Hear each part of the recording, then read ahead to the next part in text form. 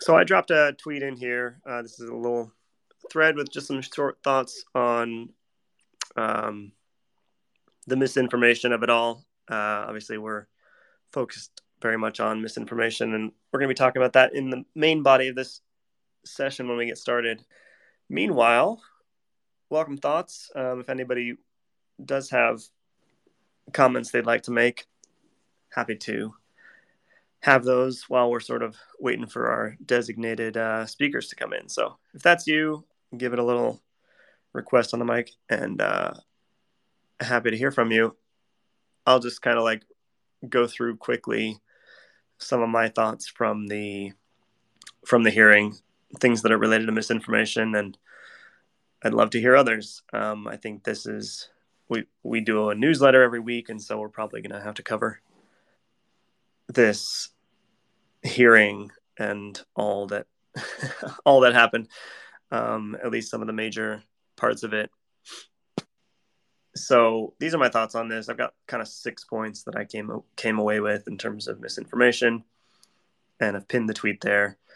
So the first thing is, you've been hearing a lot, like one of the easy rhetorical outs from the ancient kind of apologists has been, oh well, there were no crimes committed, nobody's been arrested for a crime, or if they have, then it's just like misdemeanors of trespassing, and that's innocent. They could have just thought that they were allowed in there, and all these kinds of things. But a lot of times you would hear also, look, this wasn't an insurrection, and it couldn't be an insurrection unless the mob was armed, which I don't know if I really believe that, or think it's exactly true. You can do a lot of damage with several thousand people just with their bare hands.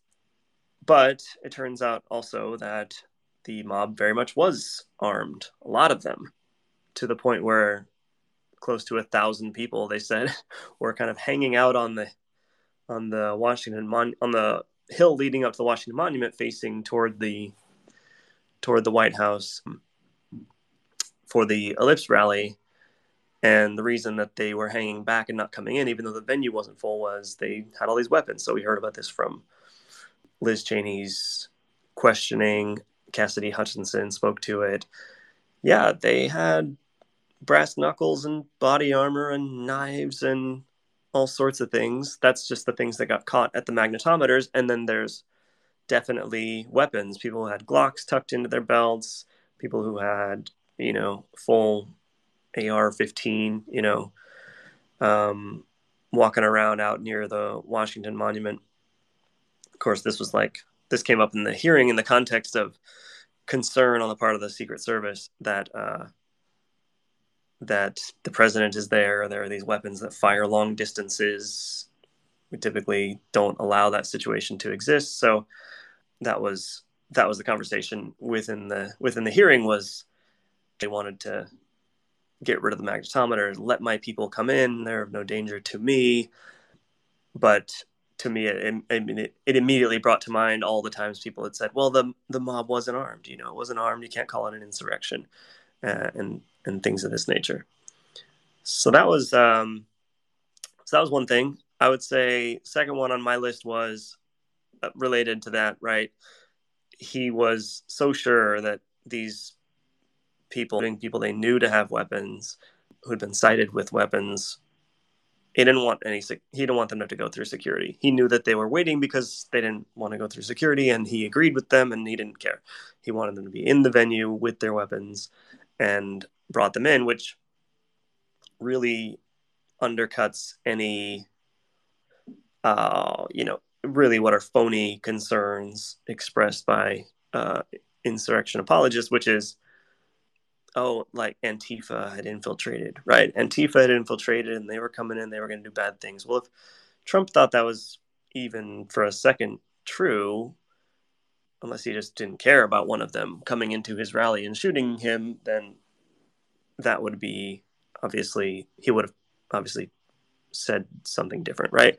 So also in the context of the disinformation that came immediately too, right, about Antifa being the ones at fault, which we get into a little bit later with the deflect and blame strategy.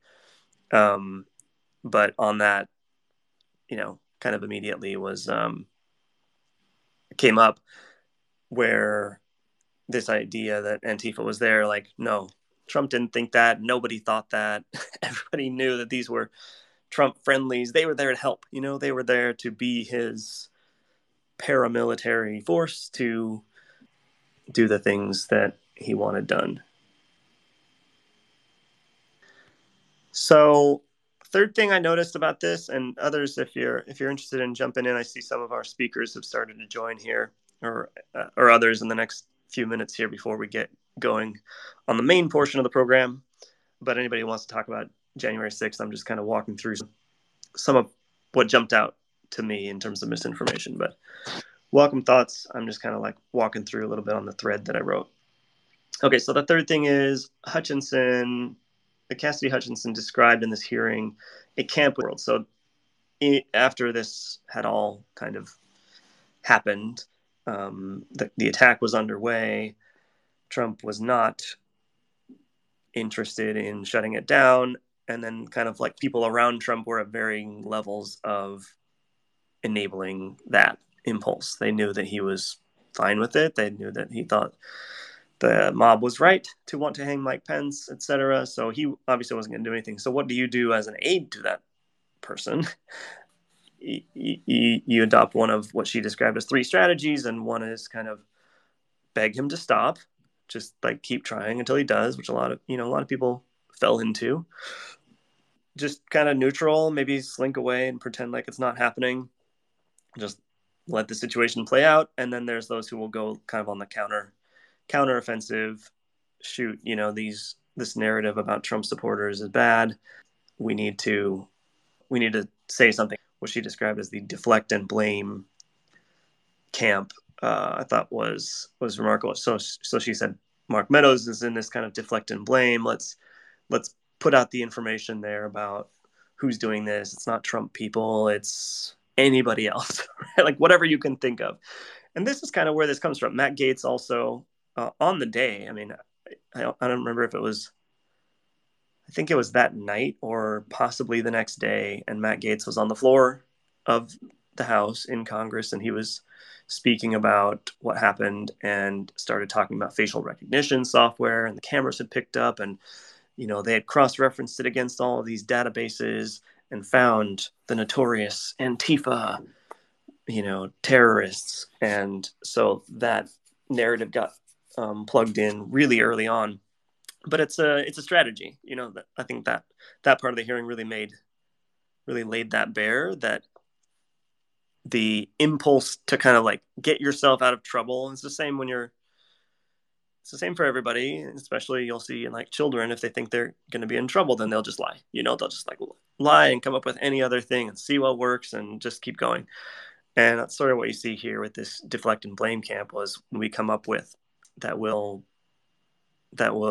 possibly be accepted as an explanation for what you're seeing with your own eyes, right? People are seeing this on television.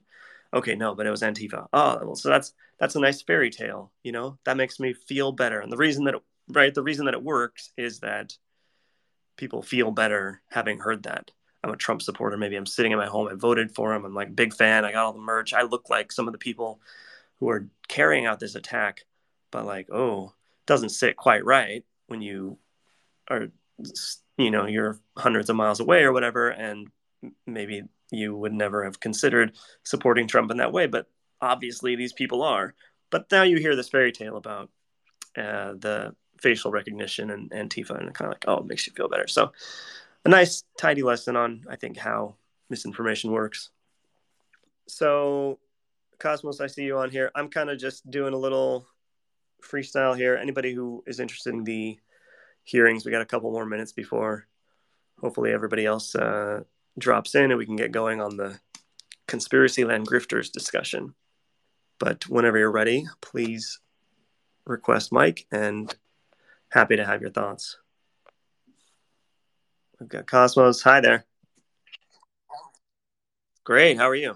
Far so good. I just downloaded, and I'm actually using Spaces through BlueStacks on the PC, and had the the hoops of actually setting up and granting it permissions in my fake Android phone here. I did Wow. want to add, you mentioned talking about how quickly that pivot was to, oh, it's not Patriots, it's Antifa in the Capitol. I Yeah. wanted to add, over the weekend, I was actually listening to Knowledge Fights episode on, Alex Jones and InfoWars, their actions over the January 5th and January 6th. And I highly recommend checking that episode out. It is probably 3.5 hours well spent. But just the pivot where Alex was at the Capitol on January 6th, and InfoWars was being run by I don't know who knows the hierarchy, almost like a third stringer named Harrison Smith. And you hear Harrison the entire day throughout the entire broadcast just cheering on what's happening. Patriots are in charge of the Capitol, and you hear live where Alex is trying to pivot mid-insurrection.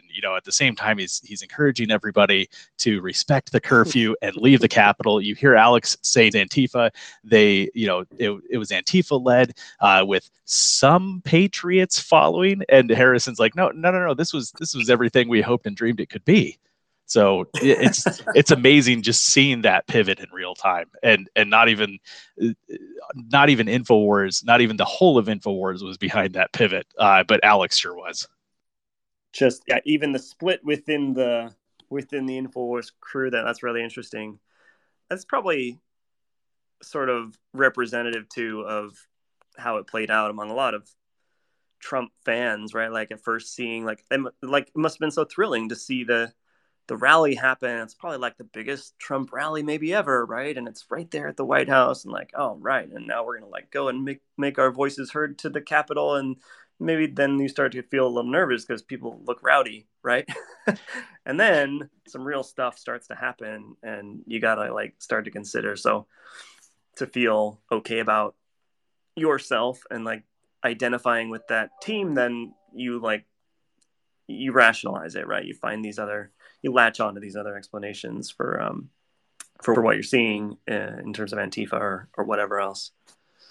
Absolutely. You almost get the impression that Alex is thinking, oh, crap, you weren't supposed to actually storm the Capitol. I didn't want you to do that part. I need you to be just bad enough that you keep tuning into my show and giving me money, buying my supplements. I didn't want you to actually go do the thing. I know. Well, it's hard to say. I mean, does Alex Jones have real principles or not after what he did to the Sandy Hook families?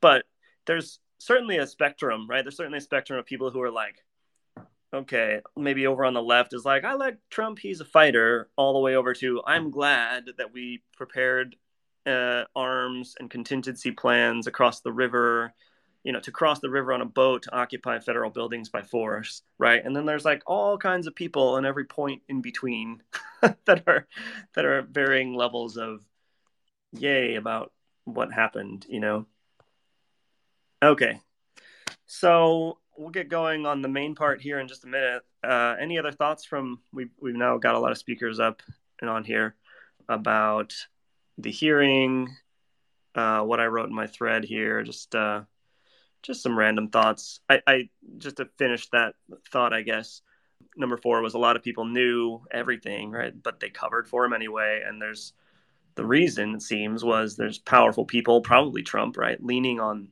those who are called to testify. Trump reads the transcripts, etc. So there was a coordinated campaign to manipulate the narrative. To as we saw earlier, that was the rapid response disinformation. But there's kind of a longer term to sort of mitigate the damage that this causes, and then allow Trump to be rehabilitated enough for some of his supporters that he's not removed by the 25th Amendment. He's not immediately removed by Congress through impeachment. And then longer term that he'll be in position to run again. And then I thought, just for fun, since we're getting into Conspiracyland, Grifters, Mike Flynn makes a brief appearance. He is high up on my list anyway of the grifters in the election disinformation space. His only thing that he wanted to come and say, though, was my answer to "Do you believe in peaceful transitions?" might incriminate me. So, okay. Thanks for that, Mike Flynn. Thanks for all your contributions. So I'm going to get into the main portion here. It's been a few, and we will get started on our main topic. I think for sure we'll still have other things to say about January 6th and this hearing in particular as we go throughout. But since we had some idea here, we'll just sort of walk through. So welcome, everybody. This is Prism Misinfo Meetup number 11. We call it Conspiracyland Grifters. If you don't know about Prism by now, we are a misinformation media company, just small little outfit. We also have an affiliate support group for the loved ones of misinformation victims. So if anyone's interested in that, I encourage you to DM and I can point you the way.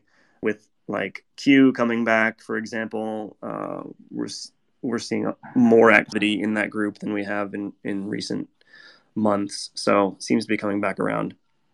If you're new to Spaces, I can add you in. I can have up to like 10 or 12 maybe speakers at a time. So try to honor, but if you're kind of done for the time being, you can drop yourself out as a speaker to make space for others. So follow us so you know when these meetups are happening and when the newsletter drops. And with that, the newsletter is every week. We do one called This Week in Misinformation, publishes late on Thursday nights. We send it out as an email and then we'll post it up here. And basically, this is a fact-based clearinghouse for everything just to stay in the misinformation fight, kind of what's happening, good work being done in a lot of different places related to misinformation. We drop a lot of links and then there's a summary of top stories, easy 5-minute read. So appreciate all the work that everybody does that goes into that. One additional plug for projects, for a project that's near to the hearts of many people here. Our friends McPasteface and Brent Lee are former truthers who are now working to reach others in the rabbit hole. If you or someone you know wants to contribute to this effort, namely we could really use someone to do some editing for a series of short videos, for example, we'd very much love to hear from you. So please send me a message. Okay, I'm going to do a little intro for the folks that I see online now, and just as a caveat, the scheduling of the hearing on a surprise basis did throw a little bit of our scheduling into chaos. So not everyone's able to be here right on time, but hopefully they'll be coming in later. Right now we'll start with Paula. Paula's 2020 election disinformation debunker from the UK. She specializes in areas of Fulton, Georgia, Doug Logan of Cyber Ninjas fame, and 2000 Mules. Cosmos does IT, cybersecurity. He's taken on elections bunkum to good effect. And David Gilbert writes on the misinfosphere for Vice. His work is great. You should check him out. Garrett Archer is the data guru at ABC 15 News in Arizona. He's a former political consultant and has done some really nice debunking work on all the nonsense that's happened in Maricopa. Poker Politics, Mike, card dealer, podcaster, game enthusiast, debunker, and exposes Q for all his failed prophecies on the regular. We get you, Mike. Trapezoidal Discovery is an InfoSec engineer and counters elections misinformation with the Q Origins project. And who else do we got here? Did I miss anybody? Yes. Teddy Wilson's journalist, researcher, consultant, and has a newsletter himself called Radical Reports, which I recommend. And another newsletter author, Rosalie. Rosalie does the Hoax Lines newsletter, also out of Substack. So you got your you got your not evil Substack crew in here today, basically, is what you're looking at. So thanks everybody for joining. And yeah, some of you were laughing. That's an inside joke that not everybody maybe is going to get. We've got some other folks. When they are able to get onto the microphone, I will introduce them as they come on. But with that, I think we just kind of jump in. So first on the discussion is, let's consider the trends in disinformation grifting as you observe them. Just like stepping back from everything, has disinformation grifting gotten worse in the past 3 or 4 years? Is it the same? Is it less? Why or why not? Hey, Prism. I'll start. This is Garrett. I'm sure if any of you have not noticed, or if you have noticed, one of our favorite grifters, Jovan Pulitzer, was in Scottsdale yesterday doing on just a numerous cavalcade of what his allegations. And so it appears that 602 days after the 2020 election, especially, when we're talking about the core group of grifters, I don't see any let up at all. In fact, if anything, they're accelerating. With 2,000 Mules having been released, it just seems that it's getting worse. And one of the things I noticed yesterday most about Jovan's presentation is that they are shameless in the fact that they will just continue to throw all the darts at the wall, and not even they haven't even narrowed down anything. They're just continuing. They go with the vote switching algorithm. They'll go with fake paper. They'll go with Sharpie bleed through. Numerous things that have been disproven countless times, and yet they will still continue to make these allegations in a public forum. And unfortunately, there is a large plurality of people that will continue to accept these allegations. That's great. Sorry, Teddy, I saw your hand up. Do you want to go ahead? Yeah, I mean, I think taking a really, 30,000 foot view, even if you want to include globally, right? I think kind of the entire kind of grift industrial complex has definitely increased over the last 5 to 3 years. And I think that includes everything from the Q kind of misinformation type sphere to the alliance that we've seen between radical trans exclusionary radical feminists and TERFs and the radical right. There's been a alliance between those two folks that has seen a lot of grifting kind of misinformation around genetics. This intersects internationally. I think if there's a terminology that you haven't heard of before that I think you should be really aware of, and it's called genealogy. I'm starting to see that more and more in the U.S. context, but that's very prevalent in the European and South American context. But yeah, I think when you look at kind of all areas of the radical right, kind of the amount of grift and misinformation is just increased rapidly across many different topics and sectors. And a lot of it is intertwined and intermingled. I think Q is a good example of that too, because you see Q and Q adjacent things have absorbed a lot of various things too. So yeah, I think from a real kind of 30,000 foot view, definitely the last 3 to 5 years, it's accelerated at a massive scale, and it's infected a lot of different areas. David, were you gonna? Yeah, I agree absolutely with Teddy and Garrett in that it's increasing dramatically in recent years, and there's no sign of let up. In fact, it's accelerating, if anything. But I suppose it's also because there is now such a huge audience for it. I remember speaking to Clay Clark, who does the Reawaken America tours, about 18 months ago, or maybe less, maybe just before last summer, and he had done a series of them, and there were huge numbers of people at them, like thousands of people at these kind of revival type events where they mixed QAnon and evangelical Christianity and anti-vaxxers and anything else you want to throw in. But he told me at the time that he was maybe doing 1 or 2 more, and that was it. He was giving up. But I just checked his website the other day, and he hasn't stopped doing them, and he's got, I don't know, another half a dozen on his calendar at the moment. And there's just no let up. There's a huge demand for this stuff, for this kind of, people just want to hear from these people. And there's just more and more people coming out of the woodwork every day, new people to add to the list of grifters who are either capitalizing on the election conspiracy stuff or QAnon stuff directly, or kind of Q adjacent stuff, or anti-vaxxer stuff, or evangelical stuff that is just phenomenal. And it just that this isn't going to slow down anytime soon because there's just such a huge proportion of the population willing or eager to hear about this stuff and pay to either attend events or subscribe to Substacks or to, pay in some way to get access to this information that they feel is kind of key to the future of their survival of their society. Yeah.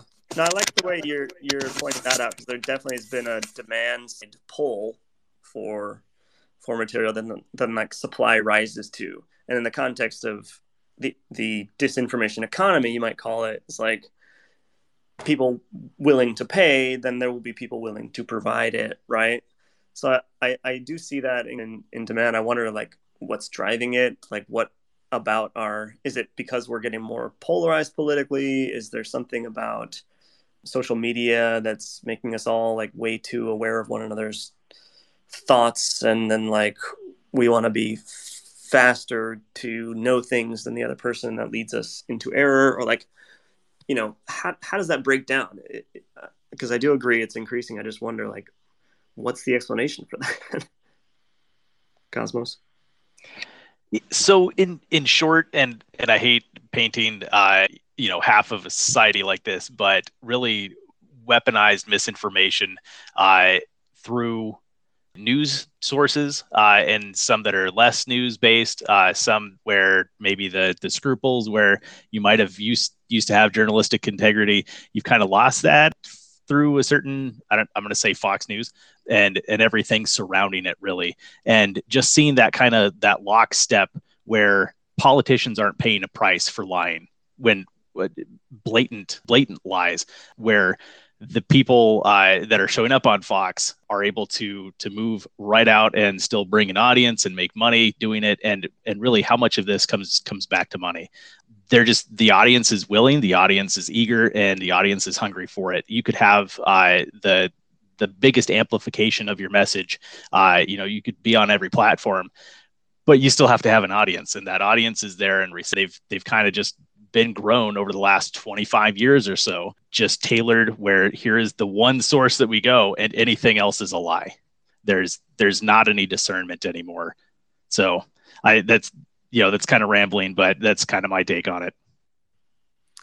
I was going to say, let's move on, but I see Teddy's got a thought, and Rosalie. So let's go just in that order. Yeah, I just wanted to add one thing to what was just said, and I think it's important to underline that the mainstream media has been complicit in this, particularly when I think about outlets like NPR, right, that give a platform to a lot of the activists and organizations that traffic in misinformation, whether it's, going to anti-immigrant hate groups for comments on immigration policy, to anti-abortion groups that traffic in a whole lot of misinformation, right? There's a grain tendency among legacy media to try to provide balance, right? So-called balance to all of their coverage. And in doing that, there's a complicity in spreading misinformation when they platform activists and organizations that peddle this kind of misinformation across a variety of news topics. And I think that's not only is it, folks being able to find whatever news fits their news point, a viewpoint, going beyond Fox News, right? You see the success of media organizations like One American News Network and Newsmax, right? But also you're getting this kind of misinformation on mainstream media platforms as well. So I think that's important to underline. Yeah, cool. Rosalie, and then Poker, I think. By the way, Rosalie, I introduced her newsletter, but she also finished a master's in interdisciplinary public health at Johns Hopkins Bloomberg School of Public Health. And she's done a lot of work on information epidemiology, disinformation. Her thesis covered disasters and disinformation. So I think I did your intro a little too quick last time. I just wanted to shout that out because it's good stuff. Well, thank you for that. The aspect I wanted to kind of point out with this, the element that I haven't heard that I think belongs in this conversation is how bad actors have learned over time. And I think we've really demonstrated that that social media and a lot of these disinformation content creators, shall we call them, it's an effective way to manipulate people for a lot of different reasons. And I worry about what bad actors of many different kinds learned during the pandemic, and the way it opens us to a bad actor who is prepared in the future, for a natural outbreak, that could be paired with the right kind of disinformation, could be worse than, a biological weapon. There's no need for it. And I think that we just are really underestimating our vulnerability in terms of national security. And I think that threat in particular, it's only going to grow, because now that these things are known to be effective, of course, we also are seeing digital mercenaries, real businesses where that the people aren't ideologically driven, but you can buy influence, and there's no consequences for this. So nobody's going to stop. If they're getting what they want, it's going to continue until we disincentivize it. Yeah. So I think that's a great point about national security. I think that's a topic for a whole separate meetup, and I've got one trying to cook it up in the works to see who we can get on to speak for that. But it's a really rich set of issues to explore there. Poker, go ahead. What I was going to say is that I really think there's this very large audience of people who wants to live in this world where Trump is this super popular, super heroic, just knight in shining armor here, who's here to save America and all that great stuff.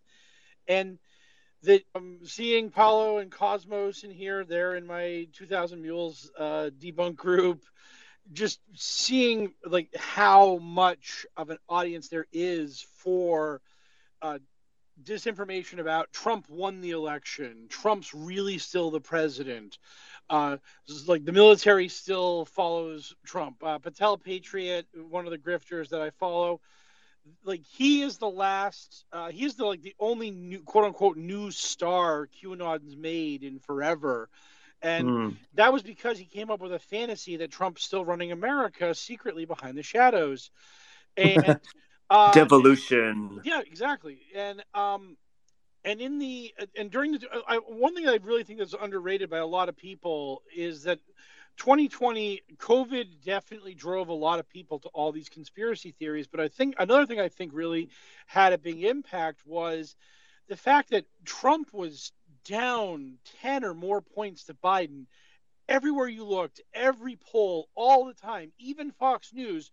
And if you're this locked in your house, shut in, MAGA supporter, and you're getting the bad news from everywhere all the time that your boy's going to go down in flames in November, and then you go on the internet and you find QAnon and these people who are telling you Trump's going to win all 50 states, Trump's going to win a landslide, Trump is secretly like the most popular politician America's ever had.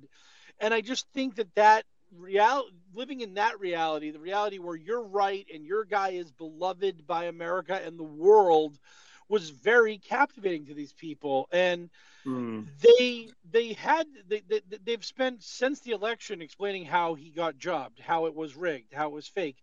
I mean, 2000 Mules is just Mike Lindell with a slicker packaging and the packet captures.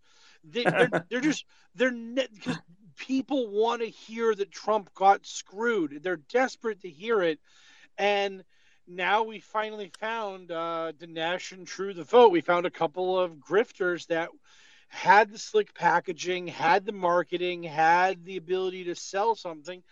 And we've had, I know the Texas Republican Party drafted a resolution saying, we just watched 2000 Mules and we want the elections are certified. The Maricopa, because they weren't convinced before, right? Like right, the Texas GOP wasn't already. So that's a good point. It starts with strong feelings usually, and whether it's about Trump or whether it's about I don't want to wear a mask or get a shot, then like you sort of work your way backwards and you'll believe a lot of things. So the grifter comes along as like sniffing out those feelings, right? And like, how can I prey on that? Yeah, I just wanted to finish real quick with Maricopa County's Republican Party just drafted a resolution also claiming they wanted the election decertified because of 2,000 mules. When you're Maricopa County, you had the audit. We spent 3 months of cyber ninjas there, and then they resolved it with Biden winning by more votes than originally thought. And Maricopa County's like intensive audit, but guess what? We saw Dinesh D'Souza's terrible movie. Boom, we're convinced. Our feelings are still just too strong. Okay, thank you, Mike. That's good. So I'm gonna toss over to Philip Bump. I haven't introduced yet. Philip is national correspondent for the Washington Post. He writes what I consider the consistently best analysis on the issues I care most about. His newsletter is called How to Read This Chart, and it's brilliant. So follow and read Philip, people. And with that, I'll hand it over. Well, thank you. It's very kind. Yeah, I just want to say a couple things. I mean, I think there are two bits of context here that are important to remember. The first is that this grift, particularly on the right, has been happening for quite some time. It started, grifts have been eternal, but this particular iteration of the grift, the elites are doing you wrong grift, started with the Tea Party more than a decade ago. And there were all these hustlers who really capitalized on this idea that older Americans felt as though the world was changing around them in an unhappy way, and that if they gave enough money to the right Tea Party Express bus groups, that they would be able to ameliorate this. And, this was the big blowback to, a black man being elected president and so on and so forth. So there was this strain of anti-elitism, anti-leftism that was predicated on vacuuming up money that then Donald Trump slid very naturally right into, right? Donald Trump spent his entire career trying to separate people from their money based on dubious claims about real estate. Now he's recognizing that there's this way to do it. And so this is also, you cannot fail to recognize the fact that this is a Trumpian to a large extent. Yes, there's obviously social media plays a role, but when you consider the way that conspiracy theories usually work, it's usually those who are out of power who are theorizing about what conspiracies are keeping them out of power. But here was something different, new, which was the guy who's in power is spreading the conspiracy theories because it's advantageous to him to retain power. So you have this guy who is in this unusual position of both having power and claiming that power is being withheld through these various conspiracies that then QAnon fits into, that then all these other ideas, election fraud, all these things flow downstream from. Everyone who's a Trump supporter, to some extent, is willing to buy into his misrepresentations about the world and to excuse those misrepresentations. And that, on top of this existing ecosystem of people handing over money, what you see reflected, if you look at Donald Trump's campaign emails now, they're the same thing as you would have seen from the Tea Party Express hustlers a decade ago, not to call out that organization by name specifically, but those sorts of folks in grift. And that Donald Trump was then in a position of power and saying, hey, we still have all these, there are all these conspiracies which are true, is a really, really, really important factor to all of this. And, when you talk to QAnon people, what you hear, that Trump was so entwined in QAnon is not an accident.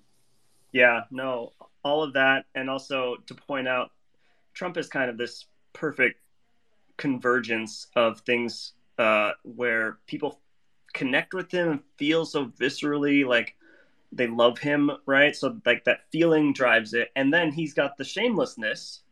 He has like no relationship with the truth that can be discerned. It just like doesn't register for him at all. And so it doesn't bother him to just like use lies to make people love him even more and then like help him do the things that he wants to do. And so the combination, I think you're right? In the sense that it is a Trumpian is like that. Those two people are central to explaining it, and then it gets normalized, right? This kind of like disregard for what is actually real and what is not real is just sort of, for a big chunk of the population gets thrown out of the window. It obviously doesn't matter anymore. So like what matters is the wins, and like we have this big media machine to advance ours really powerfully. And so you saw that, Trump comes along, that gets normalized, and now it's sort of baked in. It's sort of part of the culture. which is just really remarkable in a lot of ways. Okay, we do got to move on, but Cosmos, I saw you had your hand up, I think, first among this set of people right now. And Paula, I'm going to click you through. Yep, I'll be quick too. I just wanted to mention, so Philip brought up the Tea Party, and that this has sort of been evolving over the last decade, maybe 15 years. And I just wanted to point out Catherine Engelbrecht with True the Vote. Her entire origin was with the King Street Patriots, the Tea Party movement. And so what they've learned is maybe we tone down that, although it's still a dog whistle to the right. But now we've got this 501c3. We're a nonpartisan charity pushing our election fraud claims now to give it almost some semblance of, oh no, it's nonpartisan. It's not the Tea Party doing this. It very much is the Tea Party doing this. Yeah. And then Mike mentioned too, we're on the topic of 2000 Mules. Mike mentioned that Dinesh put more polish on his movies than Mike Lindell did on his Absolute Interference, Absolute 9-0, Absolute series. Oh, wow. Not to be outdone. All those off the top of the head. That's I definitely don't have a notepad up. Mike's not going to be outdone. Lindell, that is. Selection Code drops August 20th. He's got a newly polished movie about Tina Peters, and he's releasing it for free. And I think it's important too to recognize that some of these guys are true believers, people like Mike Lindell that are willing to put everything that they've earned into these lies. And then you've got the others that are taking advantage. You've got people like Greg Phillips who really seem like they don't care. They're not the true believers. They're just in it for the cash. And this is the current grift, and it's making them millions of dollars. Selection Code sounds like it could be a movie about salt rotation. Am I right? I mean, it's so real quick. Just like with Joven and his kinematic artifact detection, they might take a term and spin it into their own definition of it. It doesn't mean what the rest of us already agreed that it means. 100%. Can I just a very quick point? The point about the transition from the Tea Party to Trump era is very well taken. Amy Kramer, the person who was in charge of the rally at the Lips on January 6th, old Tea Party hands. I mean, it's the same grift continuing through. Okay, we need to do a couple cage matches. So let's pivot quickly to number 2 here, which is, okay, first cage match is kind of across the disinformation scene. You see these different categories, right? You have, obviously, we've talked a lot about elections. We've touched briefly on COVID vaccines. Maybe there's others, but like, which category do you see as having the most grifty set of characters? Just like kind of the worst of the worst, or are they just in different buckets and you can't compare them? And then we'll get into individual. We'll do a match. We'll just throw everybody in, and we'll decide like who's the worst of the worst among the whole set. David. Yeah, it's pretty tough to say, because like at the moment there's so many people who have jumped on the election bandwagon. We've spoke about, all these movies that are coming out and all the money that's being poured in, and Mike Lindell or Patrick Byrne seem to be behind funding pretty much all of it at some level. But there are so many people who have come out of the woodwork who have been around for years, but and Joven is kind of a perfect example who we spoke about earlier. He's been around for years, but has just kind of jumped on this completely. And he is, these people are effectively they're claiming that they're working to protect democracy when in fact they're doing the complete opposite. And then, how do you compare that to anti-vaxxers or COVID deniers who are, threatening individual people's health by spreading misinformation about vaccines? Yeah. And then you look at QAnon conspiracists who are radicalizing their followers to a certain extent, and we've seen over the last year more and more examples of how that stuff has moved from online to offline and really impacting people's lives. So in short, I don't really have an answer. I think they're all terrible people, but at the moment I think the election conspiracy grifters are having a field day. They are making money. They are really influencing a lot of things, and they potentially have, in terms of generational shift, because the likes of Tina Peters is at the moment, and she's having her primary today. If she gets into office in November, then that potentially could have huge implications for how elections are run across the country, and that's being repeated around the country. So potentially, if the worst kind of case scenario happens with these people who have pushed election denial, then that, I think, could potentially have the most long-term and damaging impact. Yeah, it's bad enough somebody who's openly, supported using hashtags, QAnon things, where like Tina Peters being in office is, she's just like so deep into it and has actually been indicted. So that actually says a lot maybe about the people of Colorado. I don't know. I like Colorado generally, but why does she even still have a chance? I haven't been following the race that closely. It just sadly, yes, she's competitive. There aren't many polls, but she's competitive. Great. And she's raised so much money compared to her opposition. It's incredible. I wonder, has she raised more or less than Ron Watkins? Probably more, right? A lot more. Ron's not raised. Ron's like, anything really. I created, because he basically she was like the whistleblower, right? And he hyped her up before the cyber symposium, the whole thing, and then now she's kind of shot right past him in terms of prominence in the space and political kind of sway. Paula, did you have a thought?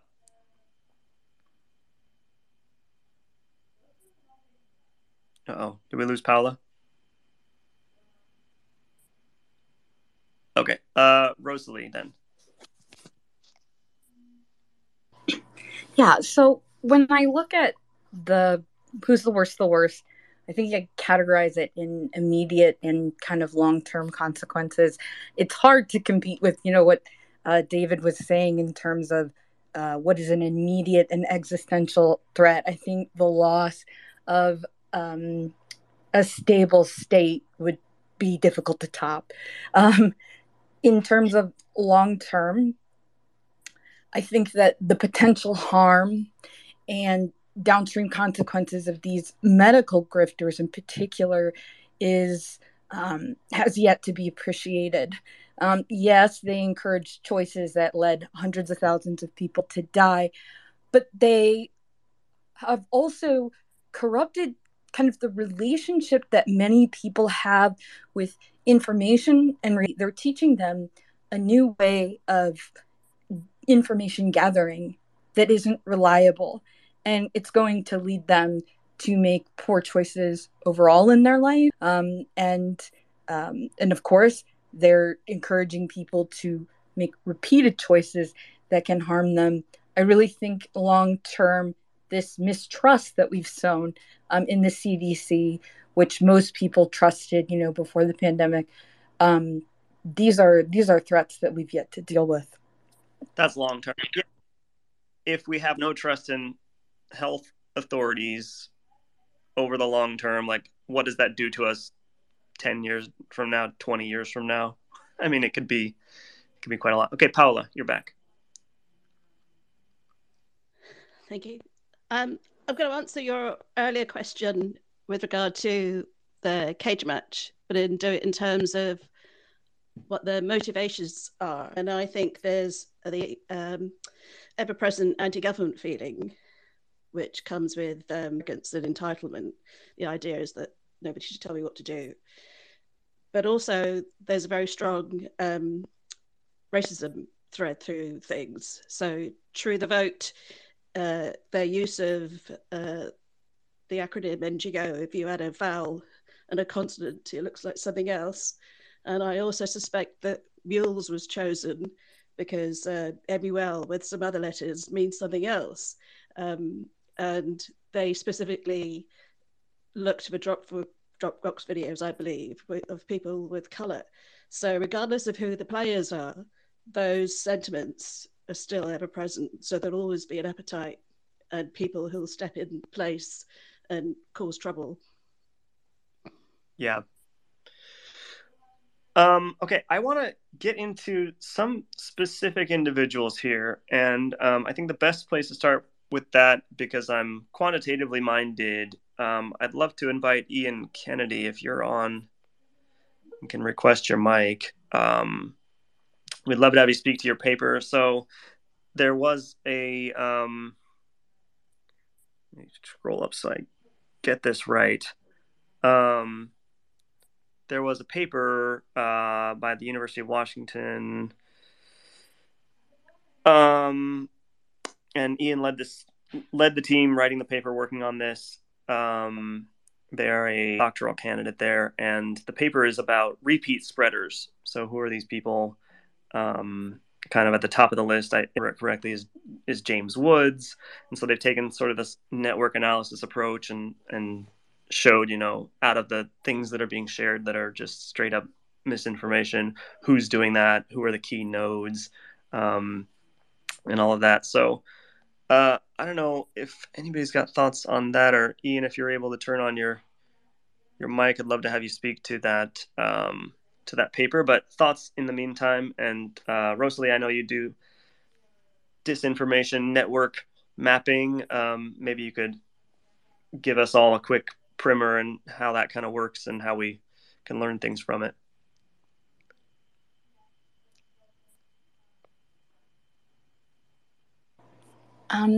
So network analysis is essentially looking at nodes, which in this case could be accounts online, people, and the relationships to one another, and what those relationships tell us.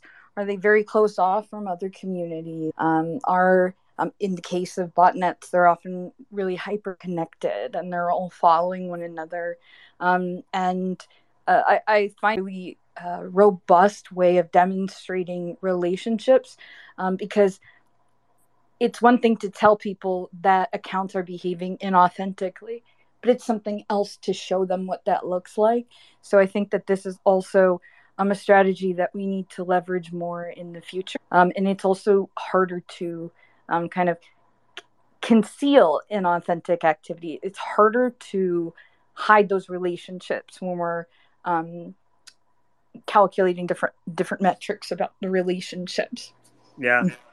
So if I'm being totally honest, sometimes my reaction when you post something and like have a comment on this network graph, I kind of am like, huh. And then I wish I could ask you, so you're saying this graph looks weird, but like why? So I don't think I've developed a good enough sense yet as to what normal looks like to be able to interpret that in maybe the way that I should. But I hope to, so keep doing what you do. I think we maybe lost Ian, so let's just throw it out there then. Who are the worst individual grifters? I mentioned James Woods, identified by that paper. I could pull up some of the other like top 3 or whatever, but who comes to mind when we say the word grifter? Gonna add David Cross and voter GA from Fulton County, Georgia. Sure, let's add him. There's not an official list. It's just kind of, I'm curious, from the perspective of people here, kind of what that looks like. Trap.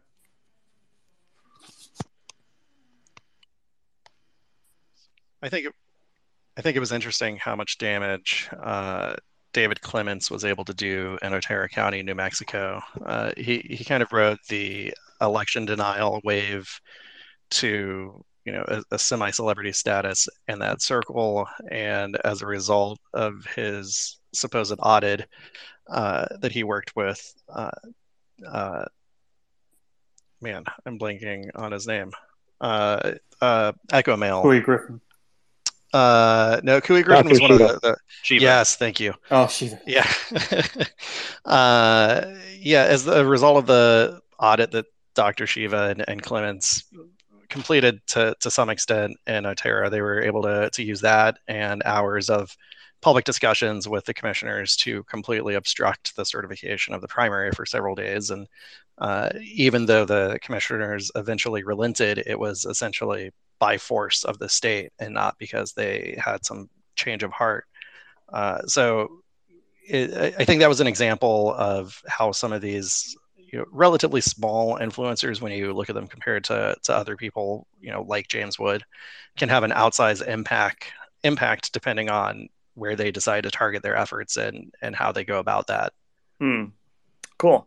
So that's New Mexico. We've covered Colorado a little bit, although we haven't mentioned Joe Altman. There's a whole conversation to be had probably on podcasters, and I wish maybe we have Stuart Thompson if you're here. Stuart wrote on the podcast vehicle for the New York Times a few weeks ago, and I thought it was really interesting. So let's get to so we got some hands up. Yes, Philip, and then Ian.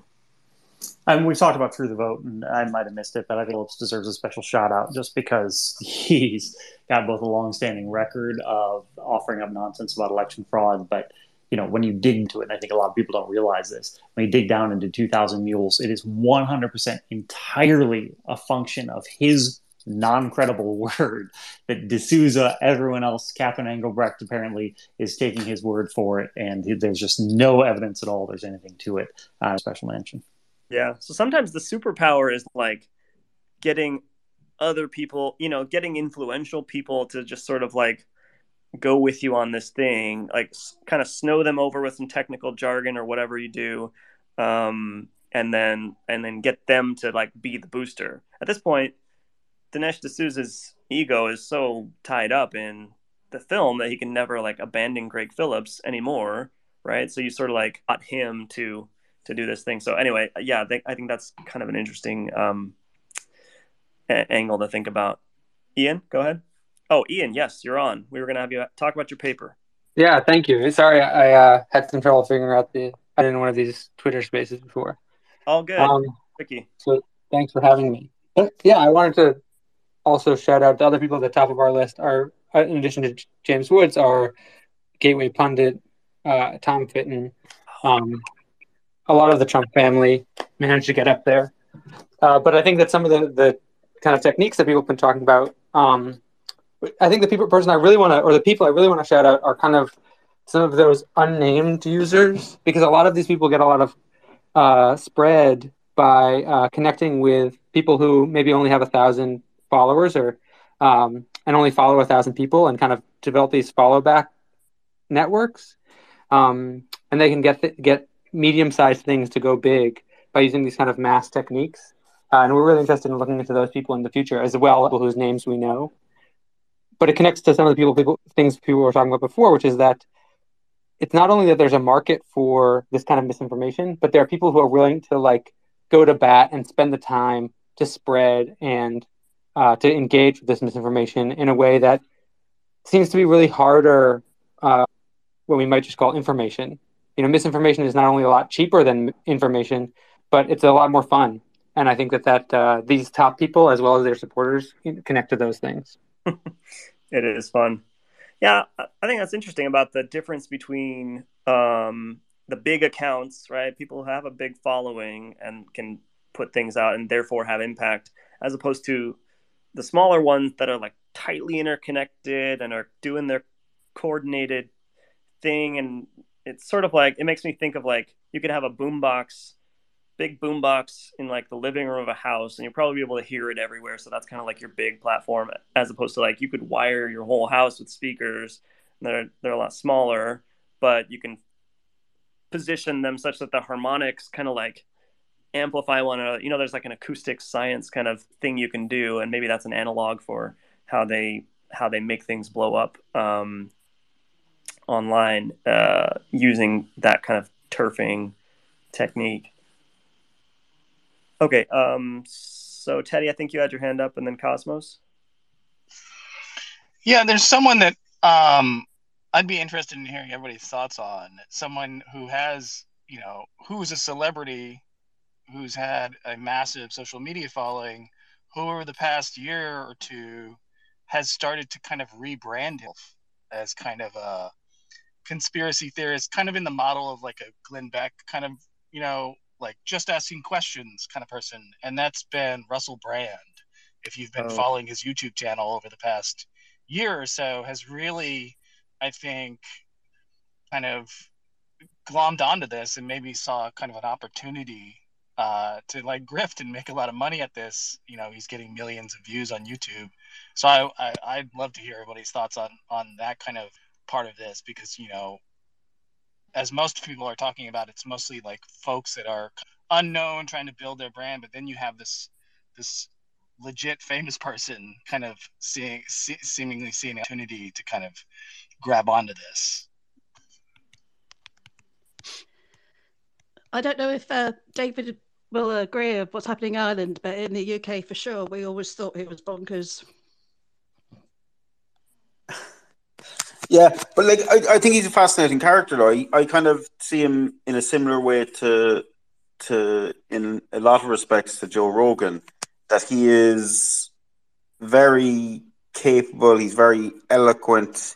He's like, he can turn a phrase really easily, and he's an engaging character. No, he grew.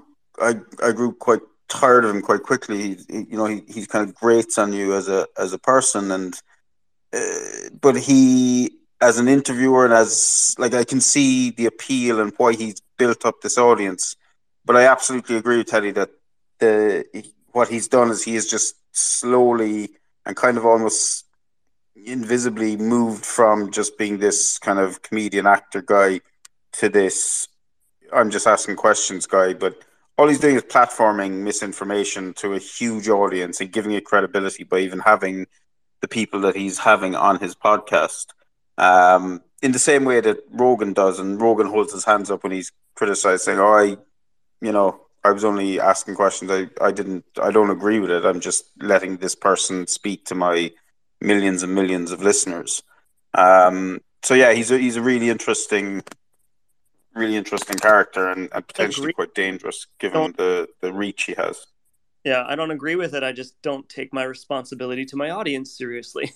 There's a whole other initiative that I have like dreamed of for a while, which would be like, let's get some celebrities together for like a coalition for the responsible use of massive platforms, right? And you could get the ones who are like actually interested in doing something about the problem of misinformation, and the Nicki Minaj's and Russell Brands of the world, and kind of like say, look, there's ways to just think about what you're putting out there before you do. And I don't know if that would help, but like, to the extent you get some star power on the other side, maybe that would be useful. So Garrett, I saw you had your hand up when we were talking about New Mexico, and I mentioned Arizona. Maybe you were going to chime in there. Well, yeah, what I was going to say, we were talking about the heavy hitters as far as the grifters are concerned. And, the question on my mind when it comes to that is, what is it that is, and of course it's already somewhat been answered, but, what is the sort of the primary driver here? Are we looking at, when we're talking about sort of the worst of the worst, are we talking about the ones that have the most reach and resources, or, this is the question, the ones with the most reach and resources, or the ones that are sort of the seeds, the ones like the Greg Phillips and the Russell Ramsland and Phil Waldron, the people that actually, I mean, if you go back and you look at the I believe it was a Washington Post story on the whole election, and how, everything basically originated from Phil Waldron and Russ Ramsland. And, and while they're not as prominent as far as what we see on and what we see in just sort of just in the sphere, obviously they're still making money, they're still doing something, and their reach is still just on the, in the background, still so great. And sort of that's sort of on my mind when it comes to, how do we rank these people? Yeah, this is a good question about what do we mean by worst, and there's a whole kind of criteria you could think of, or different weights you would place on those values. And I think it's also really useful to break out I don't know what you would call them, like personas, right? Within the griftosphere is like, there's as you call them, the seeders. They kind of come up with the technical language and the jargon, and even things like January 6th, right? Like John Eastman is sort of the seeder of this idea that you can just have the vice president do this thing, right? Correct, yeah. When like Trump, who's not a lawyer, cares nothing about it, knows nothing about it, it's just like, oh, I hear what you're saying. Sounds great. Let's run with that. Like everybody listen to John. And it's the same thing that Dinesh does with Greg Phillips or and ASOG and Phil Waldron. Like you see that. So there's that. And then there's kind of there's like the mid-level sort of amplifier, somebody who has a lot of name recognition or has a big platform and either wittingly or unwittingly kind of like takes information in from those seeders and pushes it out. My mind's running now. I want to map it out. I think, unfortunately, and this is just an anecdote on my part, but I just sort of, my opinion is that, when we're talking about the Russell Brands and the Nicki Minaj's and sort of the celebrity type, you're really talking about, sort of this inclination in the human mind to believe that being open-minded is to ask questions and to not really understand what that actually means, because most people don't really understand what it is to ask questions. So they just take, and they take every question with sort of the same validity and pride themselves on being. Unfortunately, when you combine that with our other predilection of having a very worldviews that tend to either move radically to the right or the left for a lot of people, it sort of leads them down that rabbit hole. And it's, to me, that's one of the biggest problems of someone in the media is when you have this large group of people that are, I'm just asking questions, but they don't know the right questions to ask. And the people that do know how the right questions to ask are always vilified as either having an agenda or having just sort of that expert bias. Well, they're an expert, so we really don't need to listen to them because they're an elite or what have you. Right. Yeah. As I see it, the biggest problem in that regard is not that people don't know how to ask the right questions, is that they don't know how to figure out if a question has already been answered. You know what I mean? Like all of the stuff, that's a good point. or the Sharpies or whatever, like they get debunked immediately, but they live on forever because it's not part of our habits. Like most people don't stop and just think like, oh, maybe there's an answer to that. Maybe it's not just like, well, what about the box that they pulled out from under the table? Like still a year and a half later, box that got pulled out from under the table, even though like it's patently ridiculous and there's nothing behind it. And by the way, my theory on the theory is of this sergeant at arms who has now died is it's going to be one of these things, right? Like Tucker's going to talk about how everybody has all these questions and it's related to January 6th. And like those questions are going to be answered and still like it will just continue on kind of forever. I don't know what you do about that. Like, yeah, I mean, as I pointed out in the beginning, with Jovan Pulitzer's presentation in Scottsdale yesterday, he quite literally just rehashed nearly every conspiracy theory that surrounds the Maricopa County election, regardless of any audit. And I'm even talking about that the actual audit done by the allies. And he just rehashed everything, regardless of even what they debunked in their own report. It didn't matter. The lie continues with no foundation whatsoever, even from sort of those. Yeah. Hey, Garrett, I think we're losing you a little bit. But yes, exactly right. You throw that out, and even if it's been answered, you just say, and nobody has an answer for this. Why is there no answer for that? Which is a lie on top of a lie. It's like you're asking the question to make somebody believe something that isn't true, and then you say something patently false right afterwards, which is, how come nobody will answer this question when it obviously has been? Cosmos? Yeah. Oh, really quick. I'm sorry, guys. I actually have to start. It's time to tape. So thanks for having me on, Prism, and I appreciate it. We appreciate you. Thanks, Garrett. And Thank we're going you. to wrap up in a minute for everybody else.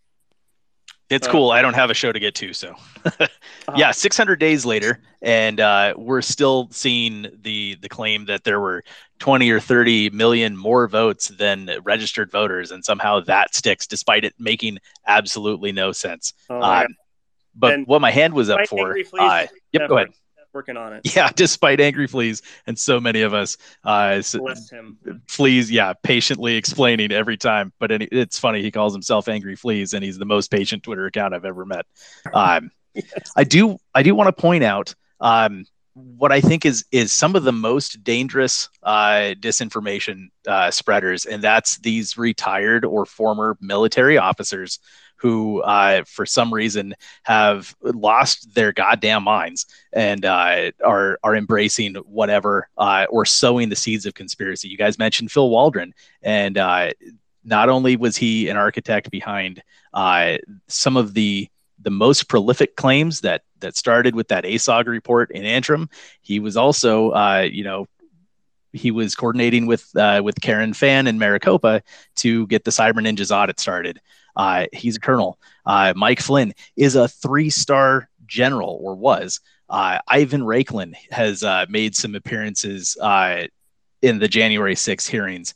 Sean Smith with Tina Colorado pushing everything that she's doing, and also occasionally calling for violence or saying that, well, anybody committing this election fraud that we're absolutely sure happened without any evidence, they committed treason and need to be hanged by the neck.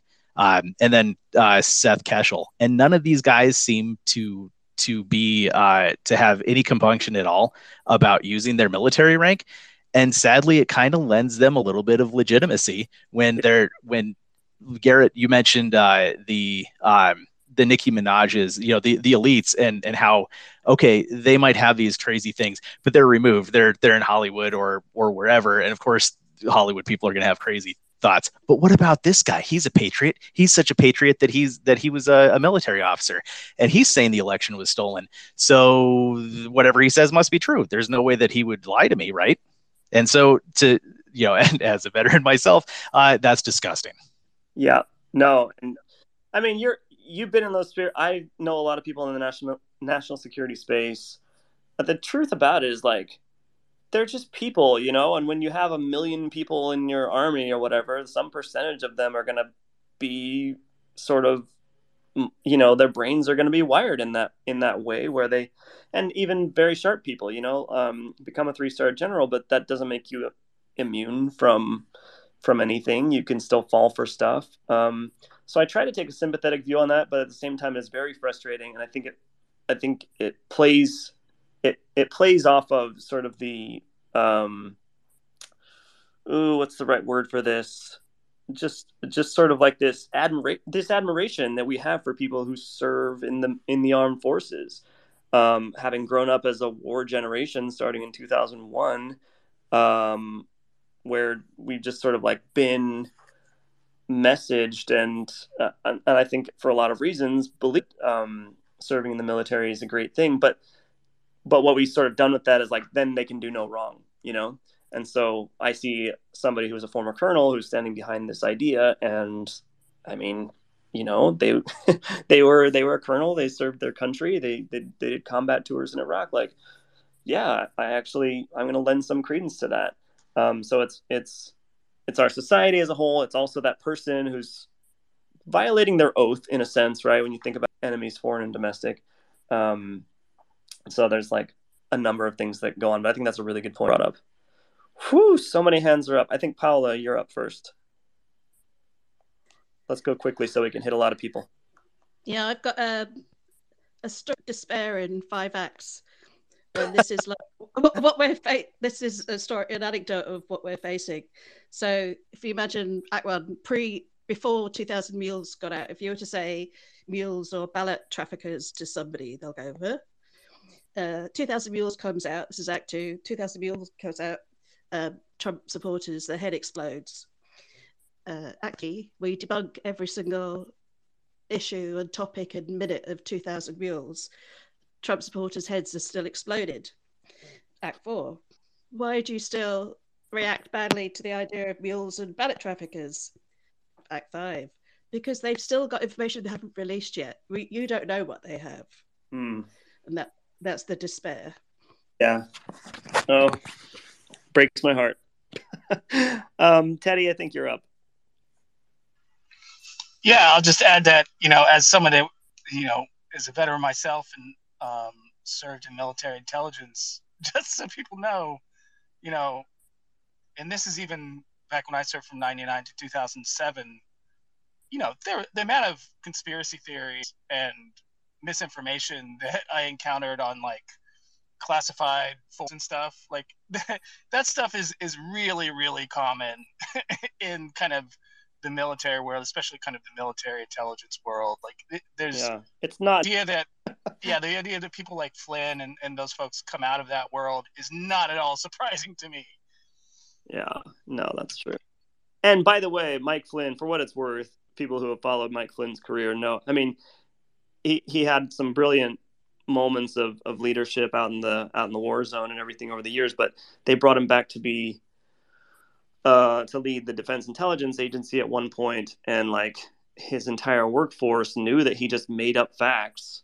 I mean, this is like long before, so it's less they would call them Flynn facts actually. And then later, he's national security advisor. He's fired for lying to the FBI. So it's more of like a gradual descent and like, what happened to Mike Flynn? He was this great, even as a 3-star general, he wasn't that great, I guess would be my point there.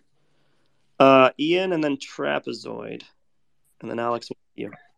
Yeah, thanks so much. I want to highlight just how, historically it's pretty unusual for people to decide what's true based on evidence. And that's like a really effortful way of making truth. And it's much easier, traditionally doing it based on who has authority, including military authority, is a much more popular way and probably remains more popular now. And we have to remember that like pushing for an evidence-based method is both still relatively new in human history and also like really requires a lot more work. And that it also, there's like a big difference between what makes something true, which we know is based on evidence, and what makes something persuasive. And there's nothing especially persuasive about true things. We have to do extra work on top of proving that they're true to make them also persuasive. And so like that kind of doubles our work. It's not enough to debunk. It also has to be persuasively debunked. And whereas on the other side, you can make it persuasive however you want to if you're not bound by truth, as everyone in this call knows. But I just want to highlight that aligns more with these traditional ways of deciding if things are true, whereas doing it based on evidence, extra work on both sides. Yeah, and that comes back to our culture. I talk and write occasionally about like misinformation culture, this sort of it's a thread through American history in particular, I think, where that is just a feature of how we are. And part of me thinks like we're never going to fix this by treating the symptoms down here, downstream. It's like we got to go upstream and kind of like rewire a little bit if we can to seek information in a different way. It's maybe a more evolved thing that we should try to work toward, and it involves education, sort of norm setting, and some of these other things. But I have hope. In the long run we can do that. Trapezoid.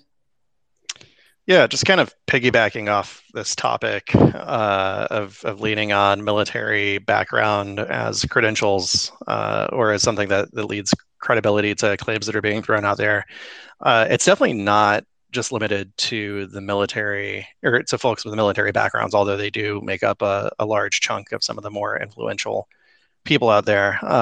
Thinking of the reports out of Mesa County as a prime example, there are quite a few authors of those reports that have touted their computer science backgrounds, but just because you're a computer science professor doesn't mean you know how to do modern computer forensics off the bat. It's almost certainly going to be easier for them to figure that out, but it's not there. There's computer science is an insanely broad field. Leaning on that kind of credential is a bit much, and people will see that and take it at face value without digging into it any further. Jeff O'Donnell, who is one of the authors of a couple of the Mesa reports, he gets introduced on podcasts and things like that as a CEO of a cybersecurity company. But if you look into what that actually is, it's a company that he created, I think, within the last 8 months, and it's him and Lady Draza, who is another election denier, putting out bad election info. But that's no one talks about what the company is. He's simply the CEO of a cybersecurity company. Security company. Yeah, that's yeah, exactly. They use those credentials to limit the amount of pushback you get, and it's been really frustrating to watch that unfold. Well, we've got another concept for him that I think would be really fun to do. I don't know if we'd get a large audience for it, but kind of like technical like the technical type of disinformation, this sort of thing where you snow people over with these terms and inflate your credentials and talk about things that aren't really in your sphere. Like you're a chiropractor talking about vaccines and epidemiology or something like this, or you're you're Mike Lindell and you're talking about PCAPs, and then Rob Graham comes along and it's like, Yeah, you don't have any I've, idea what you're even saying. Like it's nonsense at the outset, right? I would love to have that discussion. The Mesa County reports at this point are like probably cumulative almost 700 pages. The actual content is a fraction of that, but people's eyes roll to the back of their head when they see it because it's just full of nonsense. Yeah. All right, Alex, go, and then we're going to talk about Q. Thanks, Prism. I guess I just didn't want the conversation about grifters not to include Glenn Greenwald. It's on some level. I wasn't able to participate in the whole conversation, so maybe he was brought up. But and that whole crew, Michael Tracy, Aaron Mate, all the Syria genocide deniers and chemical attack deniers. We definitely should mention them. Evil Substack dovetails into Ukraine and what's going on there, and kind of defending Putin and Russia and whatnot. And so, yeah, I think that just wanted to bring their names into the conversation, and then connected to them really is and Edward Snowden, obviously somewhat along with the military, NSA, using his credentials to kind of be a disseminator of conspiracies and whatnot, and then also that whole crew coming at it from a kind of ambiguous side, claiming they're the left but really being parroted by the right, just adds another whole element to the conversation. And then tying it back to the military, there's this guy Anthony Schaefer, I think his name is, who was a big time early 9/11 conspiracy pusher that shows up on Fox and different outlets pushing different conspiracy theories. So just had some names that I had in my mind that I didn't hear come up.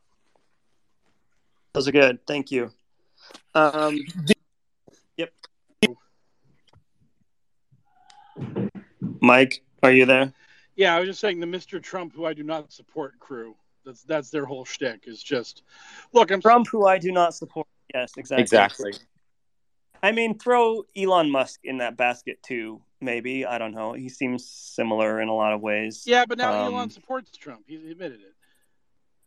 He's just out and out. Yeah, he's just out and out voting for Mira Flores in Texas and everything.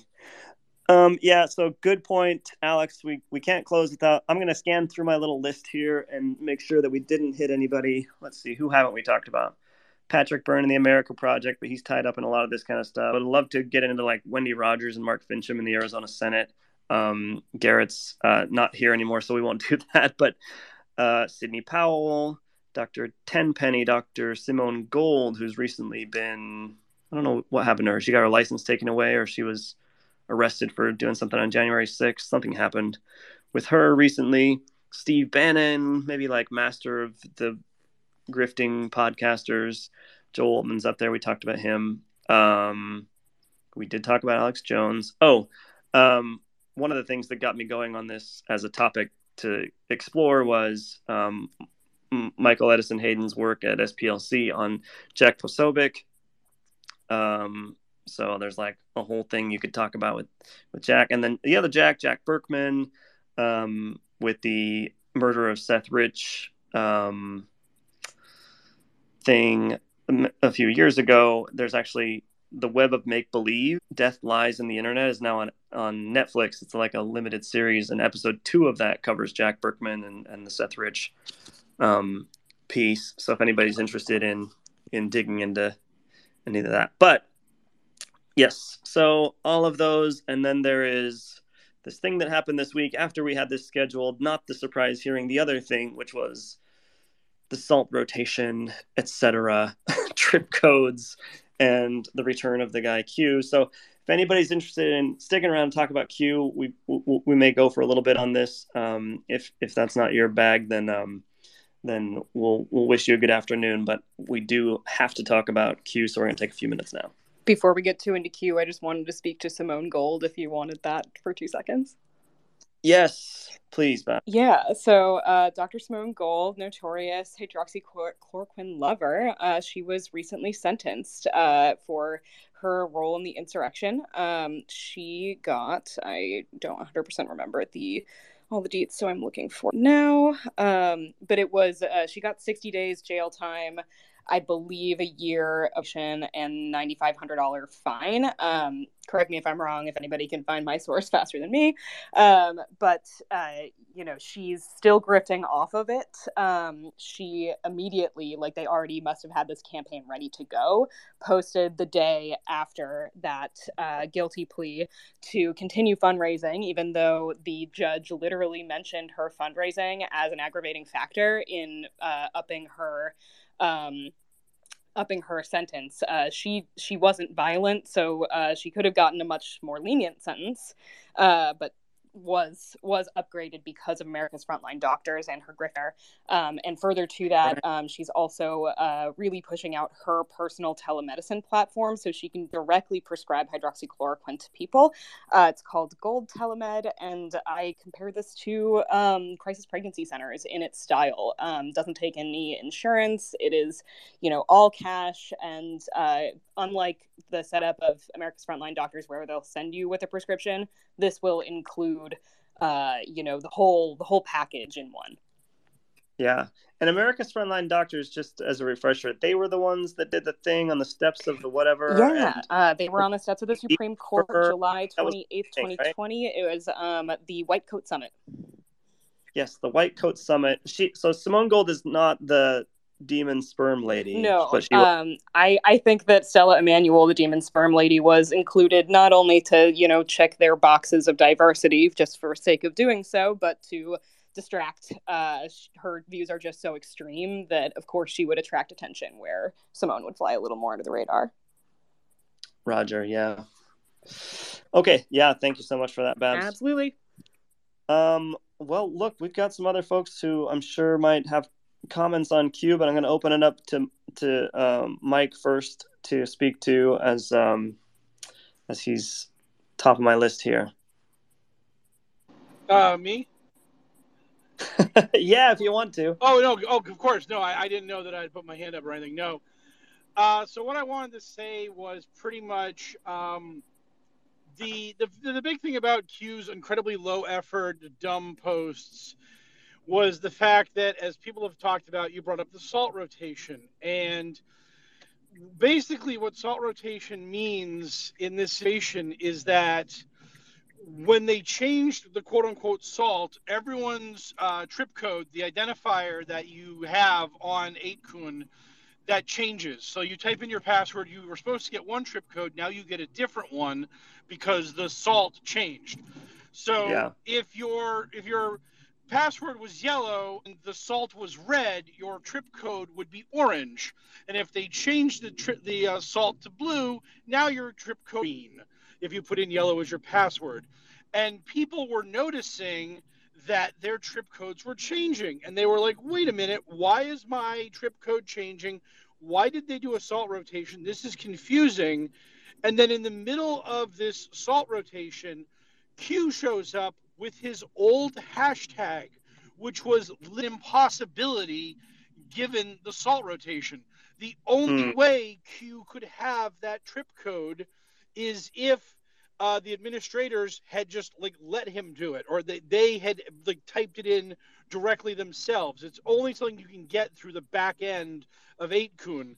So they did this very weird thing where they changed everyone else's trip codes except Q's, and only the people running 8kun could have done it. So all the plausible deniability, all the Ron Watkins, I don't know who Q is, I don't know what's going on, all of this stuff that the Watkins boys and their employees have done, it all goes directly out the window with this stunt. It's so stupid. They've confirmed that the Watkins are either Q or they're 1 degree of separation away from Q because it's one of their employees. It's one of their workers. That's the only way these posts could have been made the way they were. And I Yeah. mean, their OPSEC and their understanding of what they're doing is so moronic. It's baffling. It's absolutely baffling. Yeah. So stepping back for anybody who's not like in the weeds of what happened this last few days with Q, basically, and this has been covered on, like, Dhoni's done it on CNN, and there was an article in the New York Times. So there's a lot of coverage about this. We're seeing it a lot in the support group that I do on Facebook. And another one that I'm a member of, like, everybody's sort of taken notice of this because it's directly impacting families, which is real. Like the impact on the loved ones of people who believe that Q is real, like a real military insider and working for Trump and all this. They feel this whether it is Ron Watkins or his employee or anybody else on Earth. So in a way, it's like kind of immaterial, right? Like who it is and how they're doing this is sort of, for these people anyway, beside the point, which is the harm that is going to flow from this after Q is re-accepted. Like they accept that this incarnation is the same as before, and then maybe the movement stops stalling out and starts to grow again, which is like pretty terrible scenario when you think about it for society. So yeah, so that's not to say we shouldn't figure it out, and I think that there's been some really good forensic work done on that, including by Robert Amore. I see you on here. Other folks and Travis. I listened to the QAnon Anonymous podcast. I thought you guys did a nice job of kind of laying some of that out. But yeah, how do we know who it is and whether that is? So the question really to me on the screw up of it, right, is that if Jim or Ron or their employee did this, and then there was another screw up too on the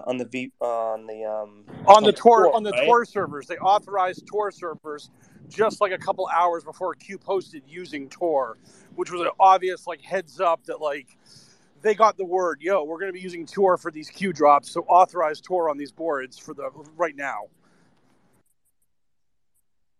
Yeah.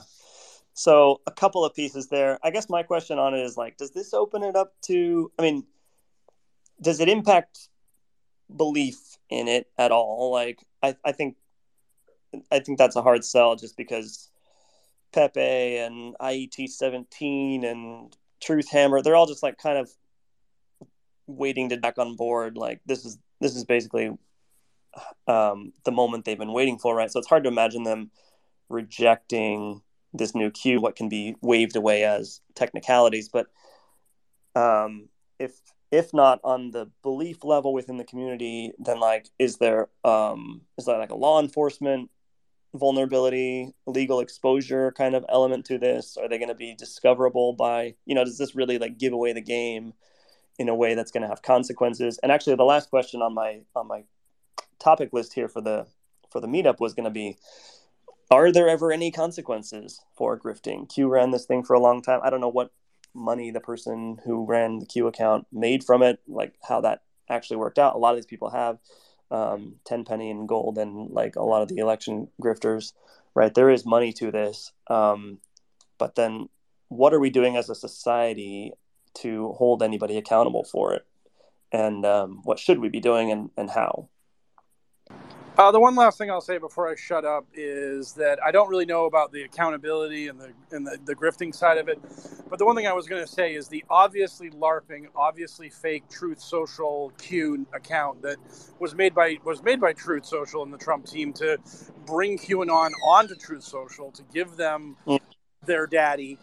It was obviously fake. It was obviously a LARP. The account would even say it was a LARP sometimes, just to try to get people from like they didn't want that much heat on them. From the account, disinformation is necessary. So right, but like Praying Medic was doing decodes of the stuff that Truth Social was posting. Pepe, they were all in on that gimmick. They were all in. They don't care. Anyone who claims the mantle and has any level of credibility, they accept it. They run with it. They're happy. So. What are they doing now? I mean, like all the people that were baking against Truth Social Q, and now Real Q is back, and it's obviously different. Oh, they're just pretending that they never. Truth Social Q, never heard of him. Have no idea what you're Just talking walking about. right past. He was a Yeah, coffee. Truth Social Q was never my best friend. Q is my best friend now. I mean, that's just they just dropped it like a hot potato. They don't even care. All right, it's amazing that can happen. Teddy. Yeah, I mean, on the accountability aspect, I mean, I don't have any good news. Like, I just don't think, for the most part, there's going to be hardly ever any real accountability for any of the grifters, the people that traffic in this stuff. I mean, when you do see accountability, and that's even for folks that are obviously defrauding their followers, and I mean, the only accountability that we've seen kind of in this realm that comes straight to mind is Bannon and his associate, that were charged with fraud related to raising all that money for the border wall and all that kind of stuff. And I mean, other than that, I think I think just because it requires people to demand accountability, and I think, admitting that you were defrauded by these people is a really difficult thing for people to want to admit privately, much less publicly, right? And so I think any kind of public accountability, or whether it's civil, charges, or much less criminal charges, I think is I think it's something that we shouldn't expect ever. I think, especially in this part of it, I think when you look at what's happening with January 6th and the prosecutions there, I think there's a lot more accountability happening around that. But that was like, the most recorded criminal act in human history, right? So like, I think when it comes to like the grifters facing any accountability, they may face some kind of relative accountability from their followers and stuff, like inability to raise money at a certain point. But even then, I think that seems rare. And so I hate to be a downer, but that's kind of just what I see. That's my perspective. Yeah, I don't disagree. It is a sad state of affairs, and I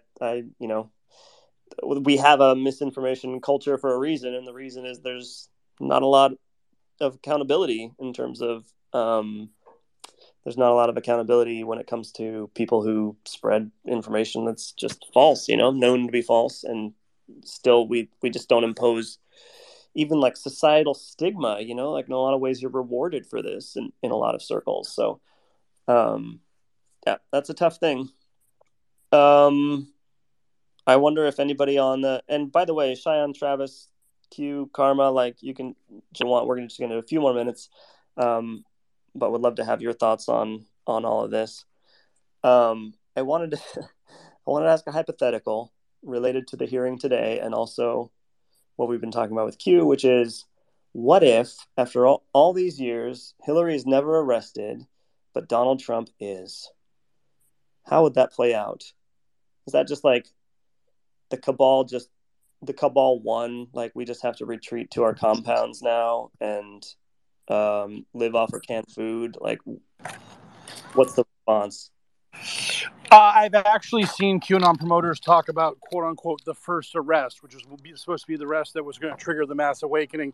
And they've been like, what if the first arrest was Trump, and that his arrest shows the corruption to the world, and then they see it, and then their eyes open, and that's the storm. So they already have it. They already have it planned if Trump's the first arrest. They already have the plan for Trump's arrest. Sure. Yeah, that makes perfect sense. You have to wake everybody up so that they... Yeah, no, I don't get it. But okay, yeah. I mean, that's pretty much what the Kraken nonsense was. Think back to Sidney Powell claiming, "Oh, we need to lose these cases because we're not at the highest level yet, and we can't even present our evidence until we get to the Supreme Court of the entire universe," or whatever the hell she was talking about. But I mean, that's really what this whole idea is. Oh, Trump has to be arrested so that in a criminal trial he can present all of his evidence and finally bring the deep state down. Yeah, it's like Andy Bernard sitting in the back of Michael Scott's office, and he goes, "Addition by subtraction." And Michael goes, what does that even mean? But that's exactly right. That's the Sidney Powell Kraken model of just playing your L's off as W's. And apparently you can get away with that for a long time. Q certainly did it for a long time, and now is going to be doing again. All right. Well, let's wrap up. That was a fun hypothetical. It's completely, there's no chance of them being arrested, in my opinion, if you want to know my assessment of that. But I think what it'll show us is if he's not indicted, if he's not at least investigated, maybe indicted, when you're president, the law doesn't apply to you. We'll just have to just live with that, I guess, as a nation. But if you can't investigate and indict somebody based on what he's done, then there's just not really any hope in that regard. So thanks everybody for joining. Really appreciate all the input from our speakers, and yes, a round of applause, please. It's so funny on Spaces because it's quiet and I'm talking, but everybody clap your hands for our speakers, and we really do appreciate. Please follow on Twitter so you know when our next meetup is going to be, and let's all be in touch and do this anti-misinformation thing together. Have a good evening.